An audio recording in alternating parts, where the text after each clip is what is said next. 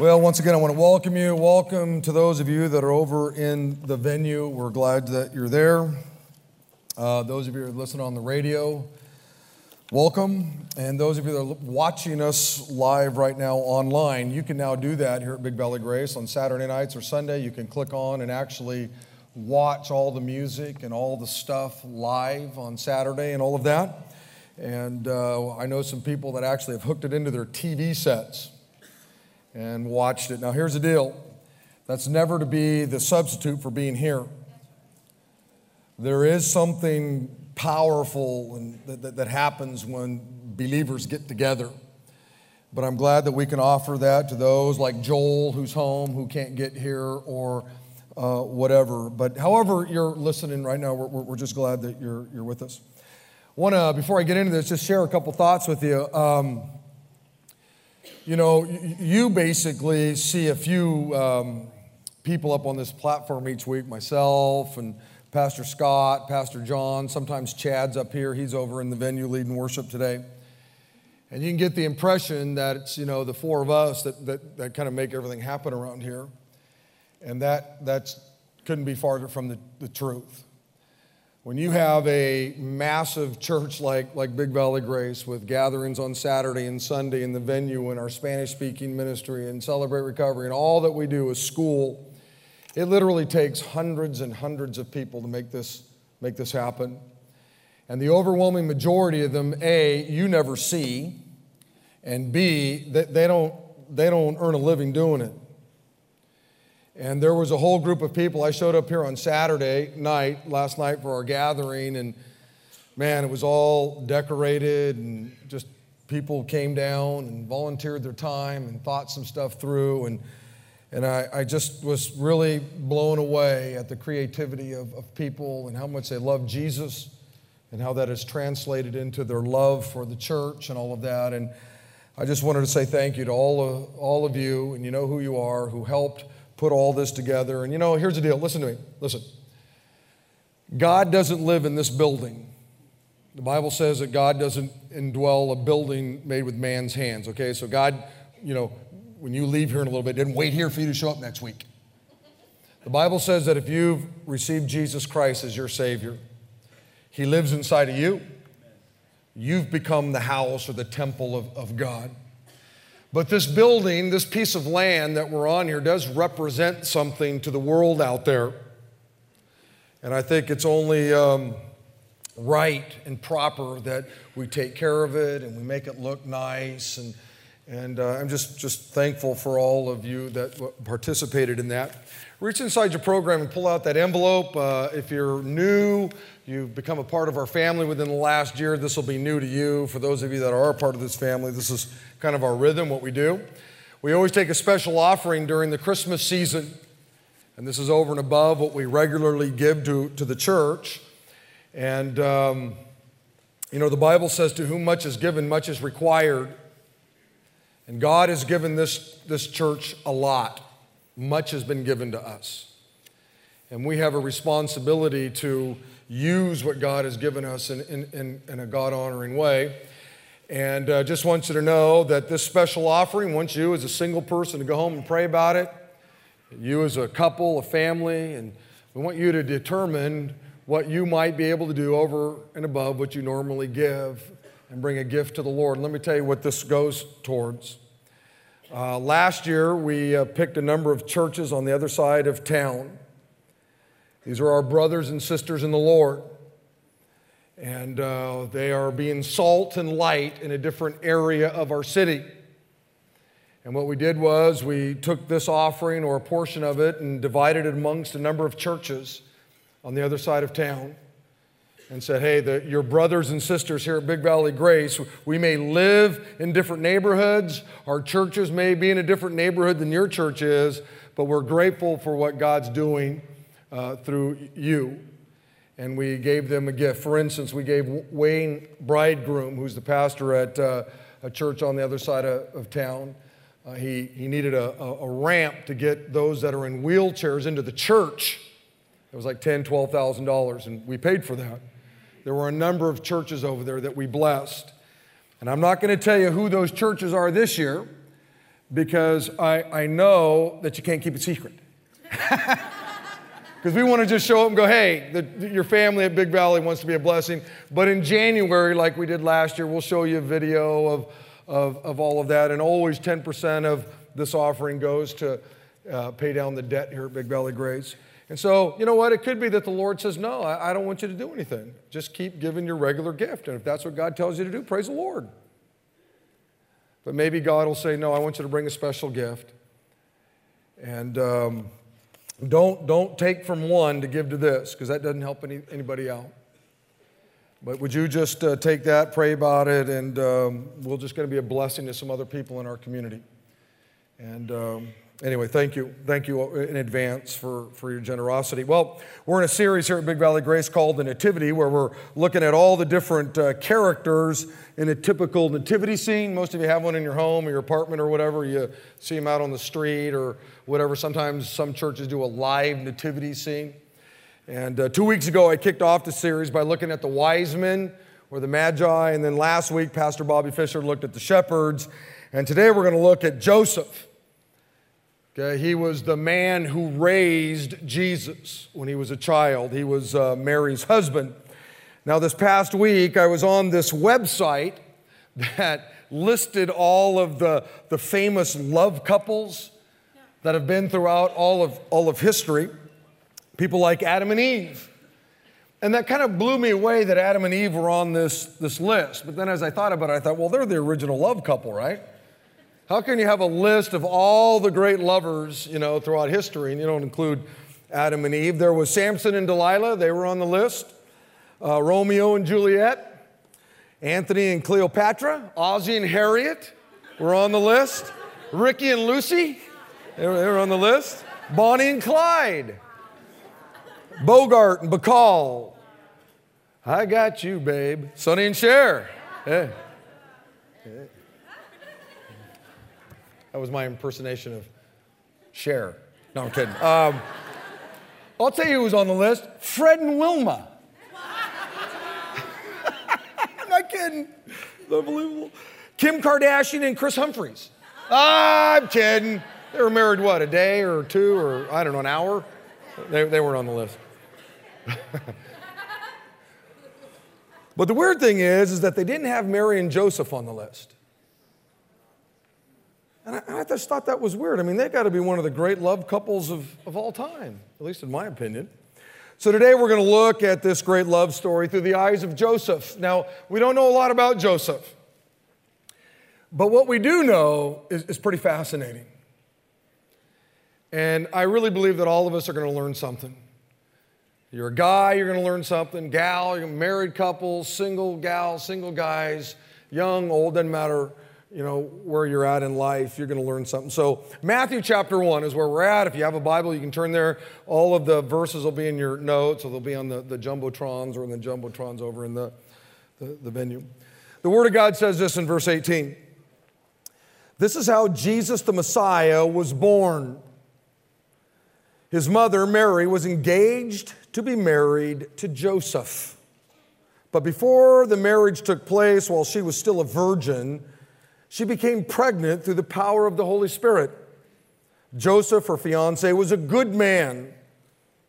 Some of your Bibles say righteous man, and did not want to disgrace her publicly, so he decided to break the engagement quietly. As he considered this, an angel of the Lord appeared to him in a dream. Joseph, son of David, the angel said, do not be afraid to take Mary as your wife, for the child within her was conceived by the Holy Spirit. And she will have a son, and you are to name him Jesus, for he will save his people from their sins. All of this occurred to fulfill the Lord's message through his prophet, and that prophet was the great prophet Isaiah. Look, the virgin will conceive a child. She will give birth to a son, and they will call him Emmanuel, which means God is with us. And you find this in Isaiah chapter 7, which was written about 700 years before the birth of Jesus. When Joseph woke up, he did as the angel of the Lord commanded and took Mary as his wife. But he did not have sexual relations with her until her son was born. Joseph named him Jesus. Now, I'm going to lay this out in a way that I think or I hope will help you remember it better. I'm going to lay it out in what I'm calling life-changing moments. I think there were 5 life-changing moments that Joseph had. And the first one was this. This is life-changing moment number 1. Joseph's getting married. Woo! Woo! Man, Joseph's in love. Joseph's got himself a woman. And not just any woman. He's got himself a godly woman. A God-fearing woman. She's a virgin. She hasn't given away that precious gift just to anybody. She was going to wait until some man was going to lay down his life for her. Make a vow to God to be committed to her. It was going to take more than just a dinner. And that ain't funny, by the way.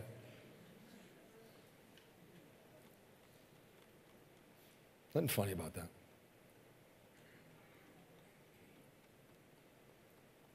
This is an incredible moment in the life of Joseph. The Bible says in verse 18, this is how Jesus the Messiah was born. His mother Mary was engaged to be married to Joseph. This is a life-changing moment, isn't it?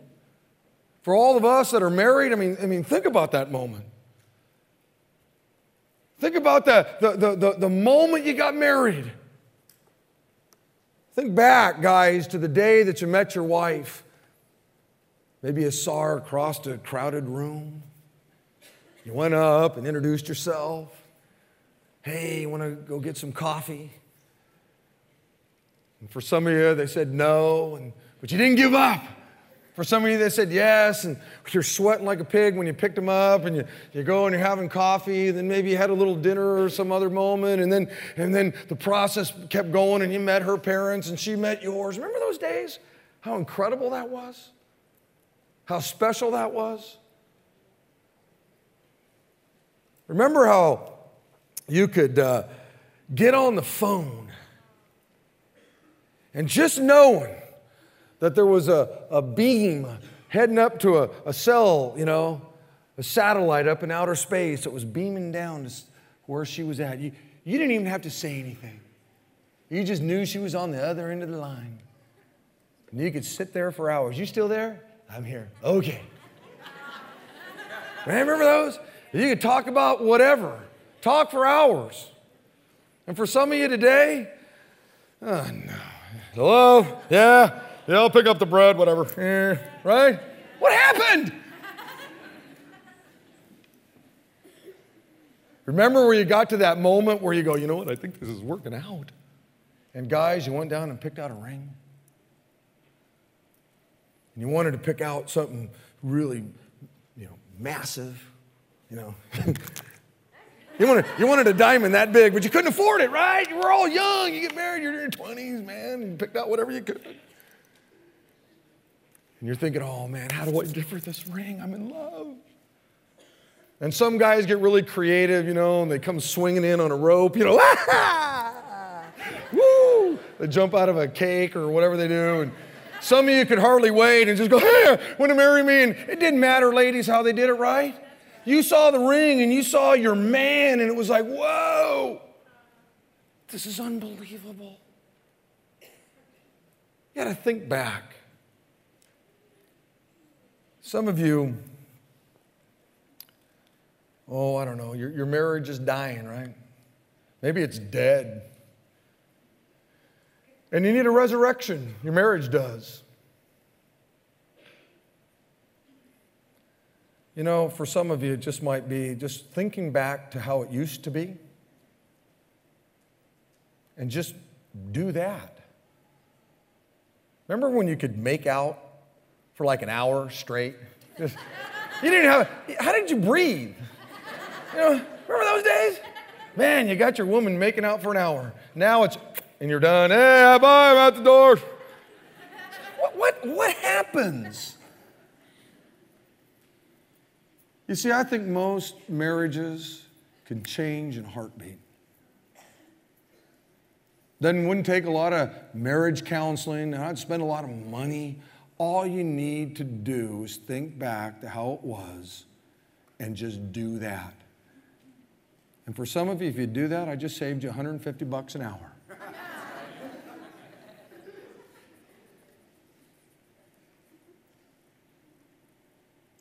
This was a life-changing moment for Joseph. He's getting married. I'm not sure that there was a greater moment of joy in his life. Just like there probably wasn't a greater moment of joy in all of your lives when you got married, right? I mean, he was human just like us. Mary was human just like us. Yeah, the culture was different and there were some things different going on there, but wow, this was an unbelievable moment. But something happens.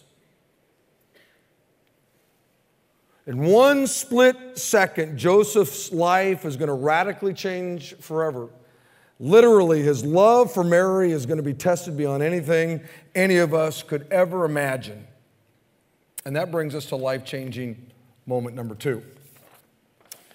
Joseph gets some heartbreaking, unbelievable, and if you know how to write that word down too, news from Mary. Verse 18 says, this is how Jesus, the Messiah, was born. His mother Mary was engaged to be married to Joseph. But before the marriage took place, while she was still a virgin, she became pregnant through the power of the Holy Spirit. Now, I want you to try to imagine you're Joseph. You're super excited about getting married. You're dreaming about your girl. You're dreaming about your future. You're dreaming about your honeymoon. And out of nowhere, she tells you that she's pregnant. And you know you're not the father. You know it. You haven't had sexual intercourse with her. You know that.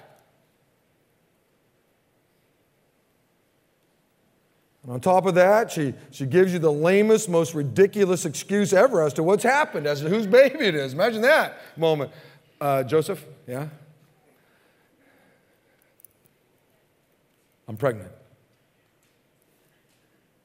It's God's baby. What?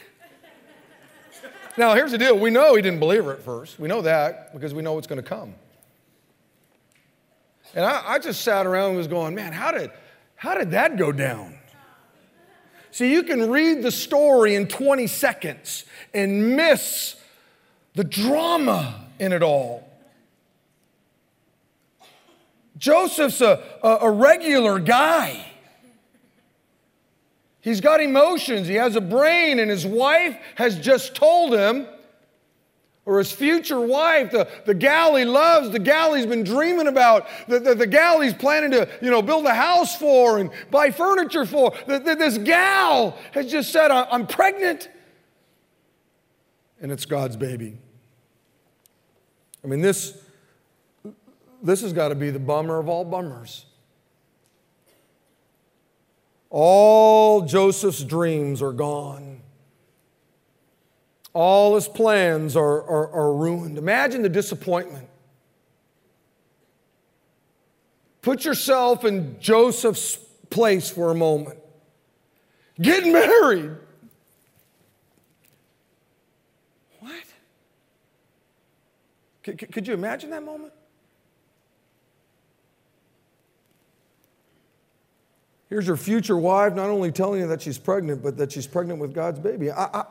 Listen, I don't know what was in Joseph's mind, but I got to believe he's thinking to himself, she snapped.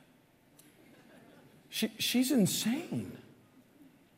She's had a psychotic break. All the pressure of the wedding and or maybe her family or maybe what's going on. Something has happened to her. This is ludicrous.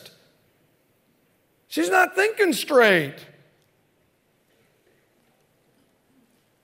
I mean, it's bad enough that she had sex with some other man, but maybe this gal that I love so much is insane.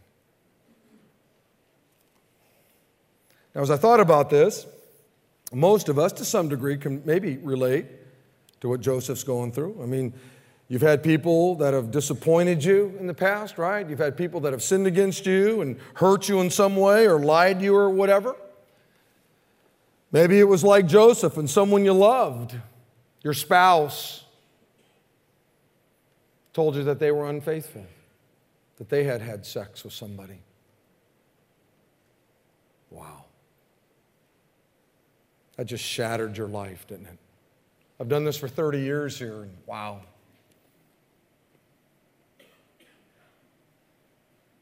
Some of you might be able to relate maybe a little bit to what Joseph's going through.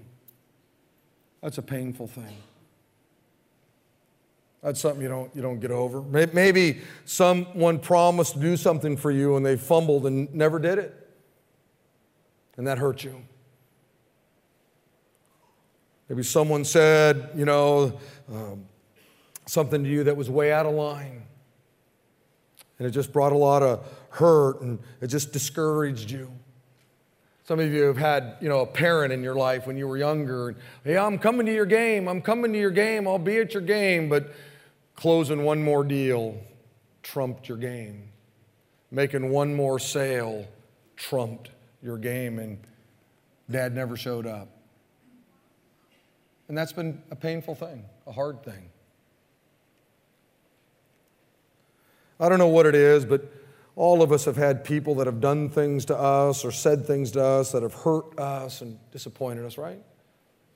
Maybe not to the degree that Joseph is experiencing, but we can all relate to the pain and the sorrow and the disappointment that Joseph is going through at this moment.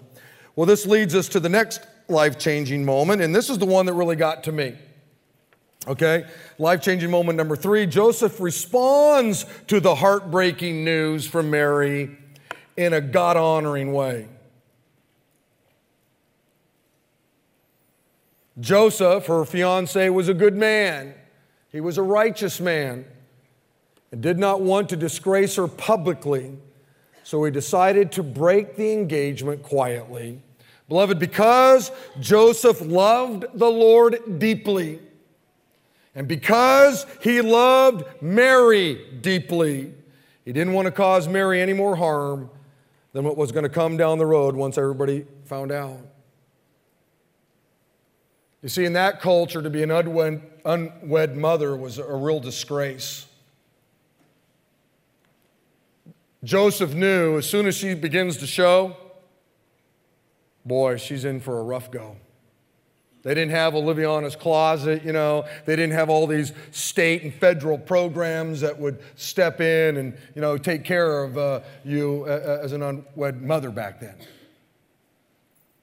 She was going to be called some pretty crummy names by the religious leaders for sure, but a lot of people.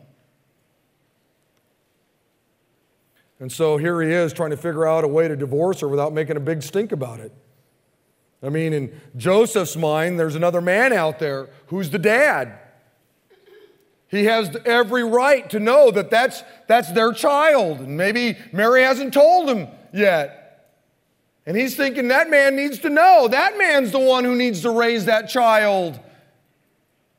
And I certainly don't need to drag Mary's name through the mud. I don't need to do that.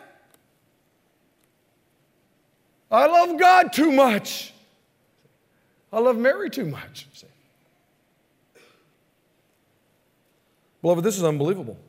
I mean, most men, because of jealousy or embarrassment or whatever, would have come unglued and blown their tops, right? Most men would have made Mary pay for her unfaithfulness by saying all kinds of crummy things about her, right? How dare you do this to me?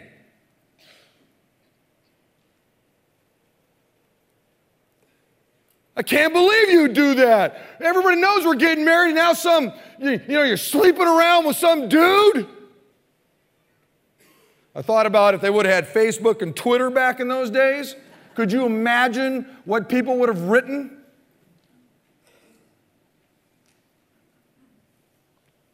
Most men would have talked trash about her to all her friends or anybody that would have listened. Most men that would have had Facebook or whatever would have just posted all kinds of terrible things. But not Joseph. Not Joseph. I mean, even though he didn't believe her, even though he thought she was lying, even though he thought that she had slept with some other man, he responds in a God-honoring, gentle way. He responds with incredible self-control. Listen to me. He responds the way a true believer ought to respond. You see, the reason I know he was a righteous man, the reason I know that he had a belief in God, isn't because he said he had a belief in God. Anybody can do that. You can see the fact that he was a godly man by how he acted, how he responded to this crummy thing. This is the kind of man you want, ladies. This is the kind of man you want to hold out for. It'll take you time to find a guy like this. You'll have to date a number of dudes and dump them. But you'll find this guy. And don't take the first guy that comes along and says, "Oh, I love God."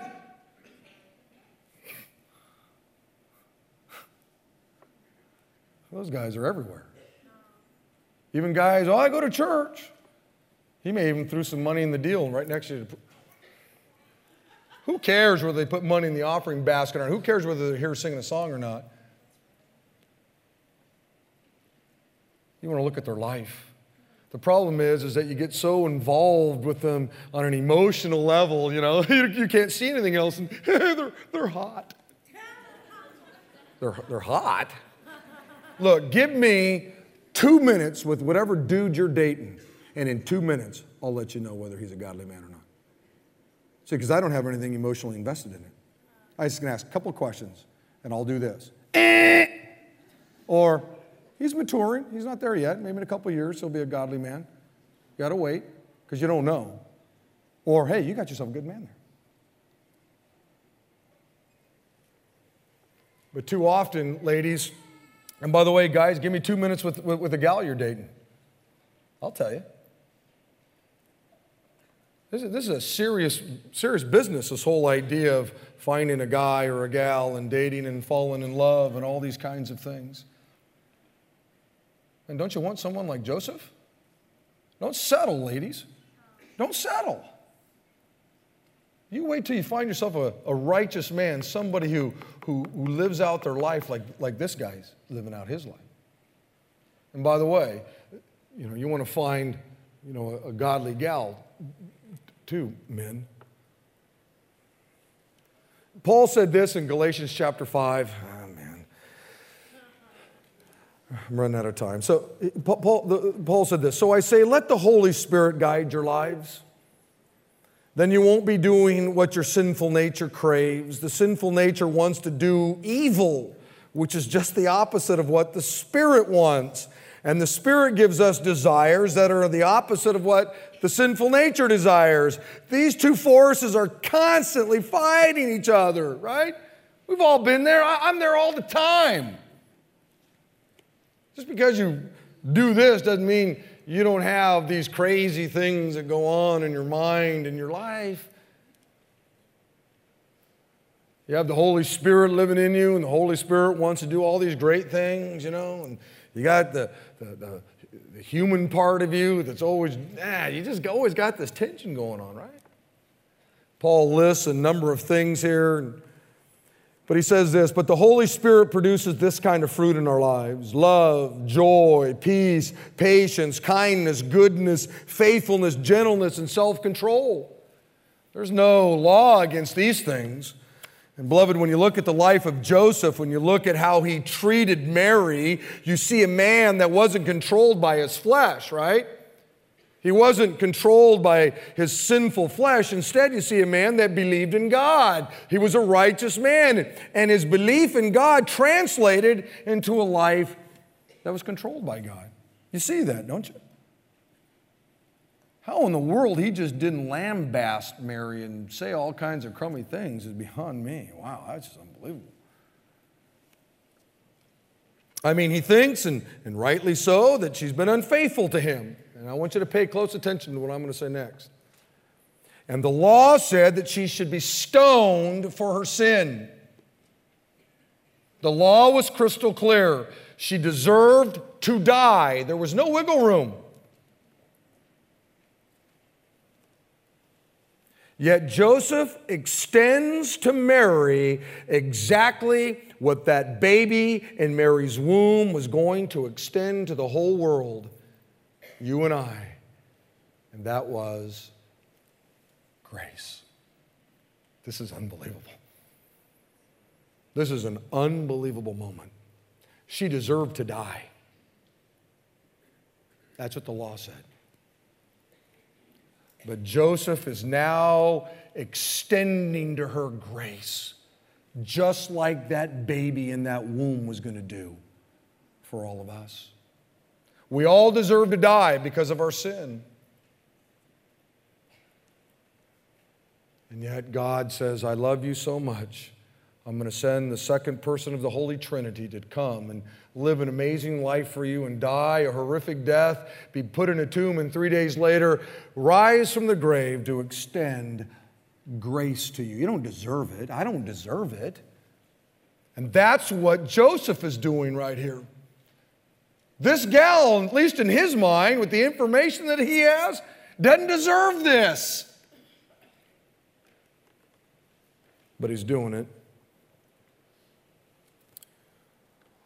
Beloved, there's no doubt that this had to be just totally confusing to him. I mean, it made no sense. He knew Mary. He knew Mary's character. He knew that Mary was a God-fearing woman. He knew that Mary loved him, or at least that's what he thought. But instead of lashing out in anger, he simply responds with grace. And I want to challenge you. Listen to me. Is there somebody out there that's hurt you? Been hanging on to it for a long time? Maybe they're dead. Why don't you extend grace to them? Why don't you end that today? Let Joseph here be a great example to you of maybe what you need to do. Is there somebody out there that's been unfaithful to you? It happened last month, last week, 4 decades ago, and you've just held on to it, and all it's done is just eat you alive. And your spouse has gotten on with their life, your children are all grown, and you're still. Why don't you extend grace? There's somebody out there that didn't do what they promised to do. Why don't you extend grace? There are some of you here that right now that simply need to let go of the pain and the sorrow that somebody has caused you, and just extend grace to them, because as long as you hang on to the hurt, it's just going to eat you alive. Joseph gives us a great example of what to do when life kind of kidney punches you. He doesn't panic. He doesn't curse God. He doesn't get angry and bitter. He doesn't reach for a pill. He doesn't lock himself up in the bedroom. He doesn't call for his rabbi. He calmly begins to think through his options, and based upon the information that he has, he makes the decision that he believes will be in the best interest of Mary. He put Mary's need ahead of his own. Mary was more important than even his own reputation and some of those kinds of things.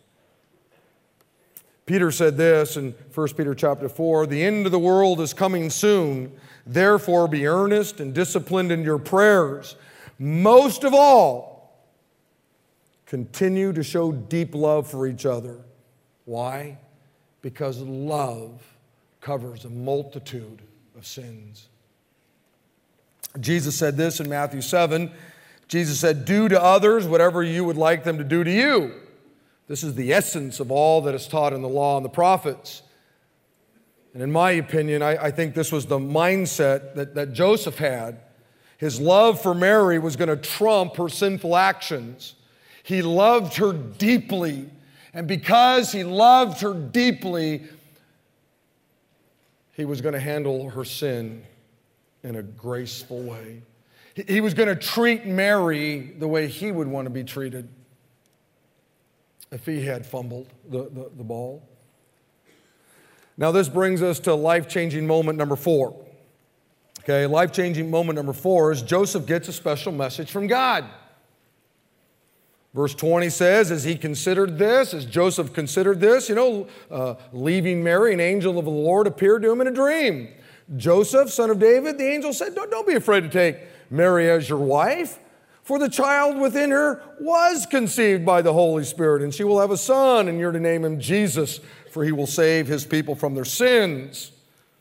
Now, in your Bibles or in your note sheet, you ought to underline that little phrase, as he considered this, because this is really good. You see, this seems to indicate that before Joseph pulled the trigger to end the relationship with Mary, which was an act of grace, he once again thought about it. He pondered the decision. He just didn't rush into it. I mean, this was a weighty matter, and he wanted to make sure that he was making the right decision, the most God-honoring decision. You see, too many people, something happens, and they immediately pull their guns out, right? Boom, boom, boom, boom. And they're shooting off their 6-shooters.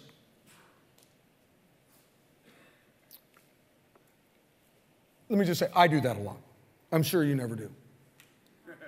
And here's the deal. Once you pull the trigger and that little lead thing shoots out of that barrel, you can't get it back. Can't get it back. That's why before you pull your guns out and start just firing off whatever, you got to think it through. You got to ponder it. You got to leave some room for God to speak into your life.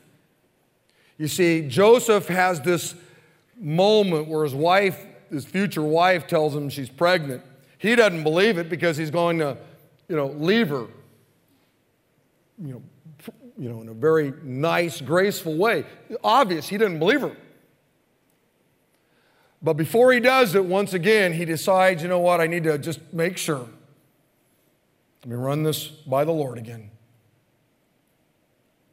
And now God shows up with this message. Joseph, Mary wasn't lying to you. And I'm sure he was going like you're going, like I go, I'm not even sure how that all happens.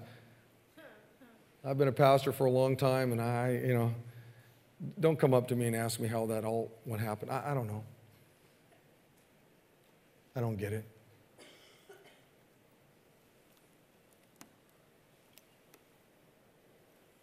In the midst of Joseph just stopping before he pulls the trigger on this, God shows up and speaks to him.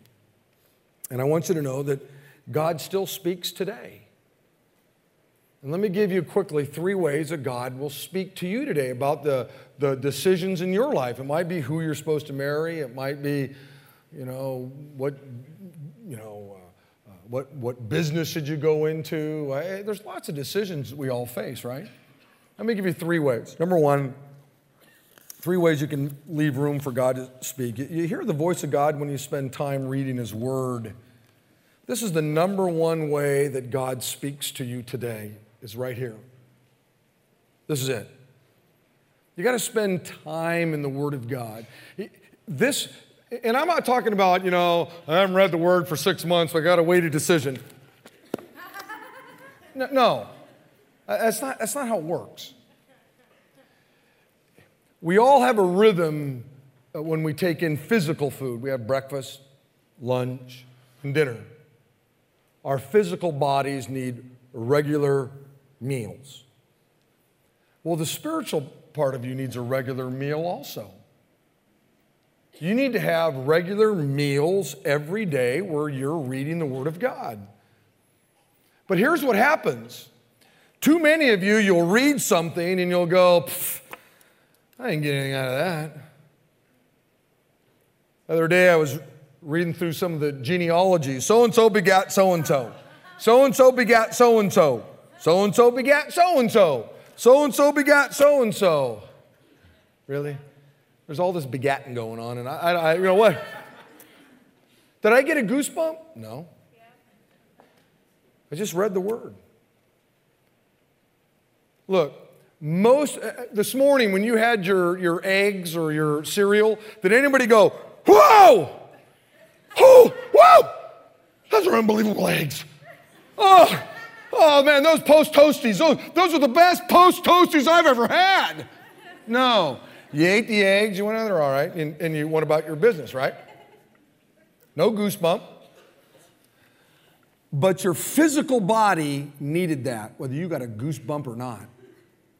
Now, there are times when you may go to a really nice restaurant that's all about presentation, and you get a piece of meat that's the size of a quarter with one carrot that's flipped over it with sauce drizzled across the plate, and they bring it to you and you go, really? That's it? See, I'm a volume guy. I want to go to the hometown buffet. Just, hey, I want lots. I don't want one little thing and little carrots. Where do they find that corn at? You know, it's like, dude, give me a piece of corn, man. But here's the deal. When you go to those restaurants and you eat it and you taste the sauce, whoa, you get a goosebump, don't you? Wow. I don't know where they got that sauce at, but that's good sauce. But that's rare, isn't it? Listen to me. There will be times when you will read the word and you'll go, whoa, and you'll get the proverbial goosebump. Most of the time you won't. But your spiritual man needs a regular intake of the word, just like the physical part of you needs a regular intake of physical food.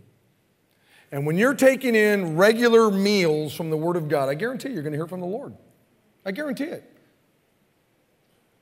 The second way that you hear the voice of God is when you listen to Him in prayer. You got to set aside some time just to pray. And once again, this isn't, I haven't prayed in months and now I'm just going to run out and pray and give God, 30 seconds to answer my prayer. No, there has to be morning prayers and afternoon prayers. You're just spending time with the Lord, letting Him speak to you. And number 3, you hear the voice of God when you spend time with godly people. Key word there is godly people. Some of you, the reason why you make dumb decisions and stupid decisions is because you're spending time with people who know God. They're just not godly. And so they don't give you godly advice. They give you worldly, crummy advice, you see. Just because someone knows God doesn't mean you got to take their advice. That's why we have the altar room open, so you can go in there and talk with our godly leaders and talk about a business deal that's coming up. You talk about marriage, parenting. We have godly people that are there to give you godly advice, biblical advice, you see. And oftentimes you'll hear the voice of the Lord through that. Now this brings me to the last life-changing moment, okay? Life-changing moment number 5. Joseph makes the choice to obey what God had told him. God has left us this book. He doesn't necessarily speak with angels to us anymore. I suppose He could. I'm not saying He can't. But we now have the completed Word of God, the Old Testament and the New Testament. Here's God's will. Joseph made the decision that he was going to obey what God had told him. When Joseph woke up, he did as the angel of the Lord commanded and took Mary as his wife. Beloved, I couldn't help but think of all the ridicule and the gossip that these two must have endured. Could you imagine walking around, maybe you're hand in hand walking down the street, and I'm sure there were people going, hey, there's that couple that believes that they're having God's baby. I could hear the religious leaders going, look at that sinner. I mean, this had to be brutal.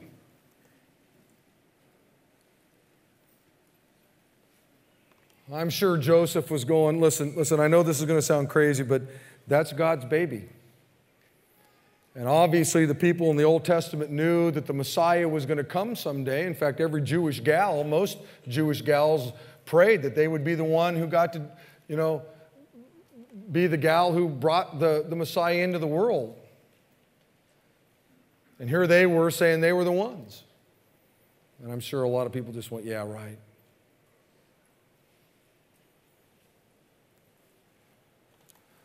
How was Joseph able to pull this off?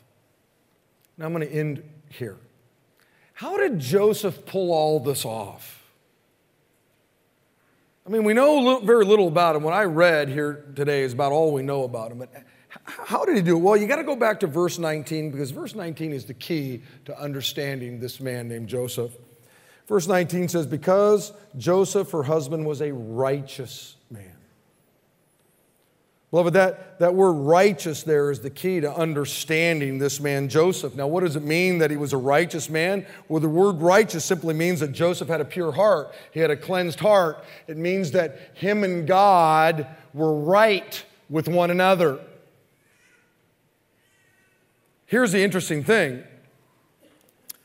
The Bible says in Romans chapter 3, there is no one righteous. No one who understands, no one who seeks God. We've all turned away and have together become worthless. There's no one who does good, not even one. The great prophet Isaiah said, all of us have become like one who is unclean, and all of our righteous acts, those things that we think are righteous, those things that we think make us right with God, are nothing but filthy rags to God. Psalms 143 says, don't bring your servant into judgment, for no one living is righteous before you. So if no one's right before God, how did Joseph become a righteous man? Well, in Genesis chapter 3, we see probably the number one example of the way people try to make themselves right before God. In fact, in Genesis chapter 3, we see the very first man-made religion. In Genesis chapter 3, God has said, Adam, Eve, the whole garden's yours. Everything you see, enjoy it. It's all yours. Just don't eat from that tree right there. And then the Bible says this in verse 6 of Genesis 3. When the woman, that's Eve, saw that the fruit of the tree was good for food and pleasing to the eye and also desirable for gaining wisdom, she took some of it and ate it. She also gave some to her husband, Adam, who was with her, and he ate it. Then the eyes of both of them were opened, and they realized that they were naked, so they sewed fig leaves together, and they made coverings for themselves. So here's what happened. Sin has just entered the world, and they recognize, yikes, we're naked. And so what did they do? They have to make themselves right. So they grabbed some fig leaves and sewed them together and put them in all the right spots. This will be it. They're trying to make themselves right. This is the first recorded moment of man making up a religion. Man trying to become right. And so they get all the fig leaves in all the right spots and everything's okay. Then the man and his wife heard the sound of the Lord God as he was walking in the garden in the cool of the day. And they hid from the Lord God among the trees of the garden. But the Lord called to the man, where are you? Like he didn't know. And Adam answered, I heard you in the garden and I was afraid because I was naked, so I hid. You see, you can work really hard to make yourself righteous. And it may work for a moment until you're face to face with God Almighty. And all the fig leaves in the world can't make you right. All the good things that you do can't make you right. Coming to church doesn't make you right before God. Putting money in the offering basket doesn't make you right before God. Standing up here and preaching a message doesn't make you right before God. Standing up here like Pastor Scott and singing a song doesn't make you right before God. Going on a missions trip to Zimbabwe doesn't make you right before God. All those things are kind of like fig leaves. They make you feel better for a moment. There's only one way you get right with God. And the Bible says this in Romans chapter 3. It says, therefore, no one's going to be declared righteous in his sight by observing the law, making fig leaves or whatever. Rather, the law simply makes us conscious of sin. But now a righteousness from God apart from the law, apart from making fig leaves and doing a lot of good things, has been made known, to which the law and the prophets testify.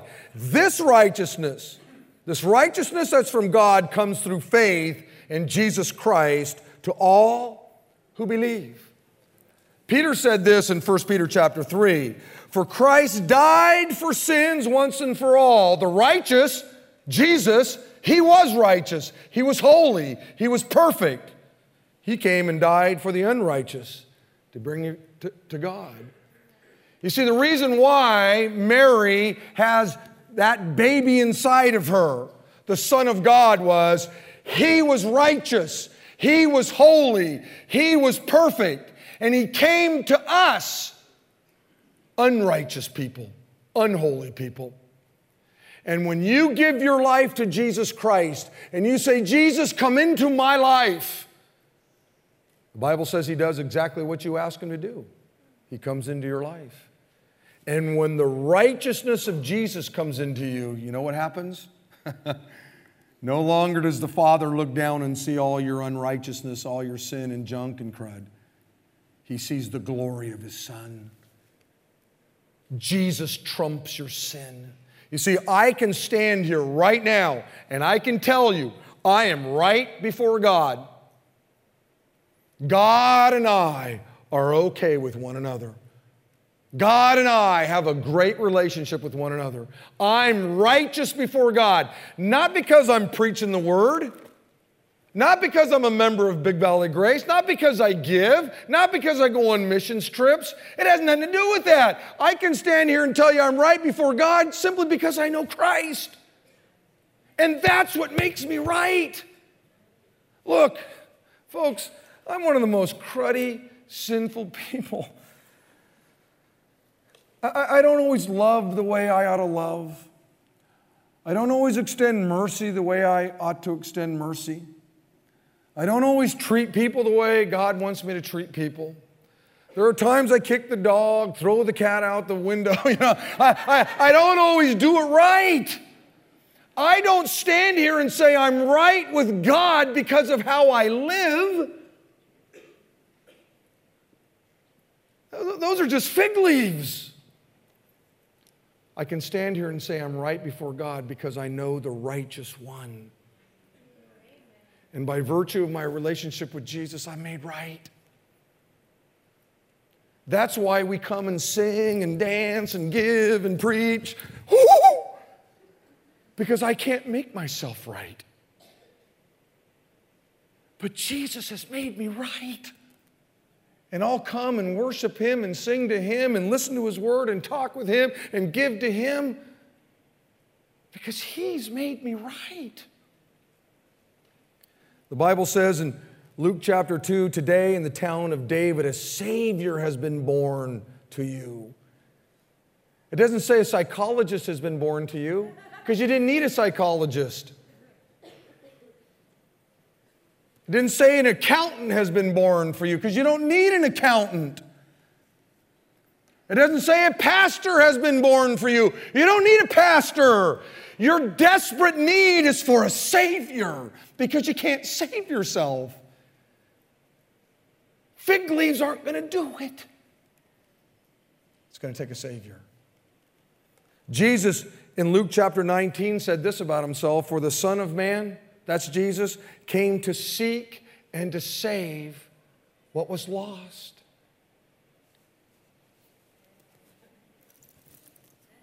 You, me, we were lost. If fig leaves could save us, he didn't need to come. If our good works and our good deeds could somehow make us right, then what was the point of Christ coming?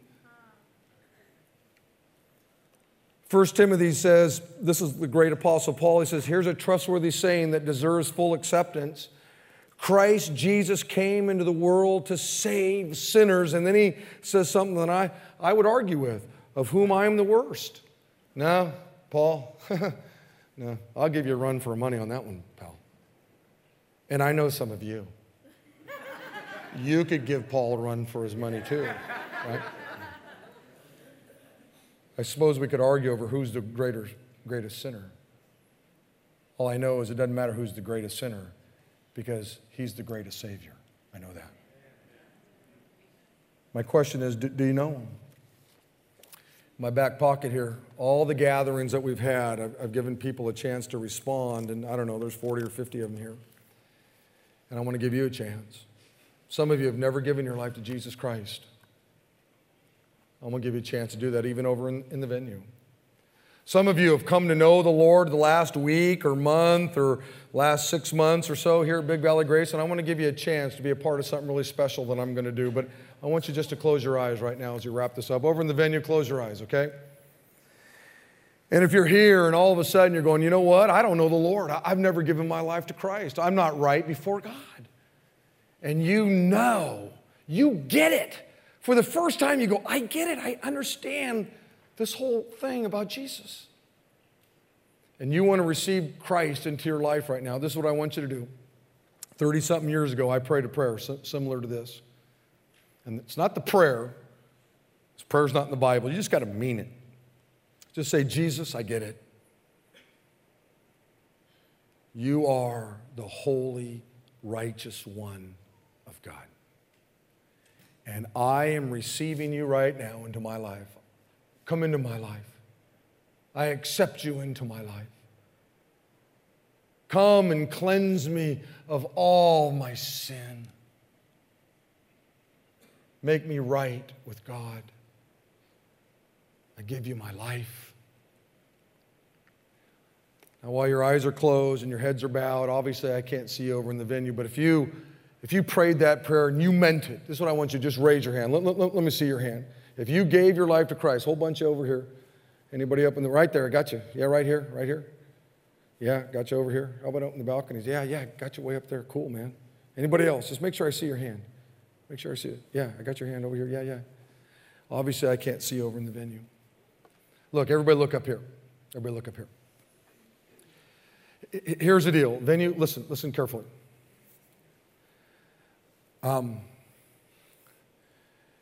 It would be sinful for me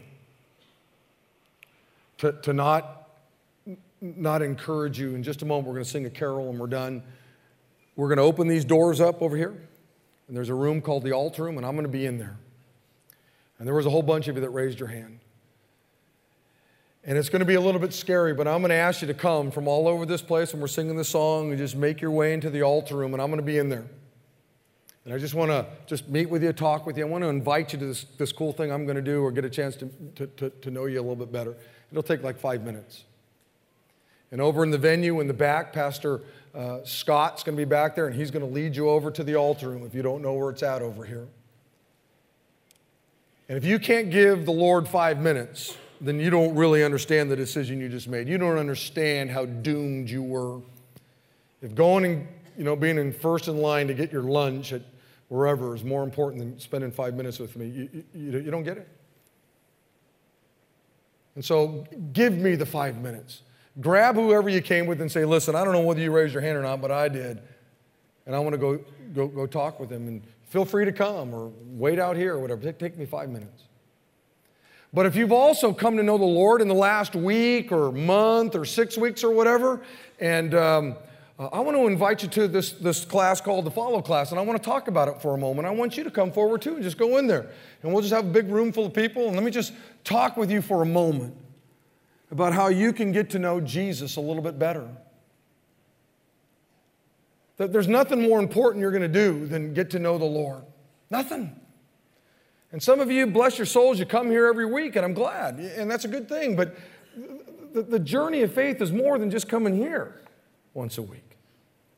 And so give me 5 minutes. If you prayed to receive Christ or you're new in the faith here at Big Valley Grace, I want you to make your way into the altar room where I'll be waiting for you, okay? Why don't you stand up, let me pray, and then we're going to sing, and then we'll be done. Father, thank you, Lord, for all of these that made decisions. There were lots and lots of hands that went up. And I'm thankful for those all weekend that have come forward. Lord, this means something. These cards mean something to me. But Lord, I know there were a lot of people who didn't show up. A lot of hands went up, but fewer people showed up in the room. And I pray that wouldn't be the case. Now, I pray, Lord, you give people the courage to come in and talk with me for just a minute or two. Thanks, Jesus, for your goodness. Thank you for the life of Joseph. And we've all learned a lot from him, I know. Bless us as we sing this last song together. Amen.